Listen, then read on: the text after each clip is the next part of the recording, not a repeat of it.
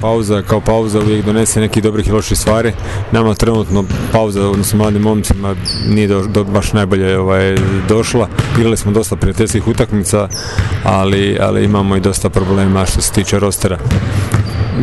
Ono što mislim da utakmica koja dolazi protiv Hermes Analitike ovu nedjelju će biti vrlo teška utakmica. Ekipa njihova, govorimo o Hermesu, koja je promijenila velik broj igrača, roster ostalo je ono što je ostalo.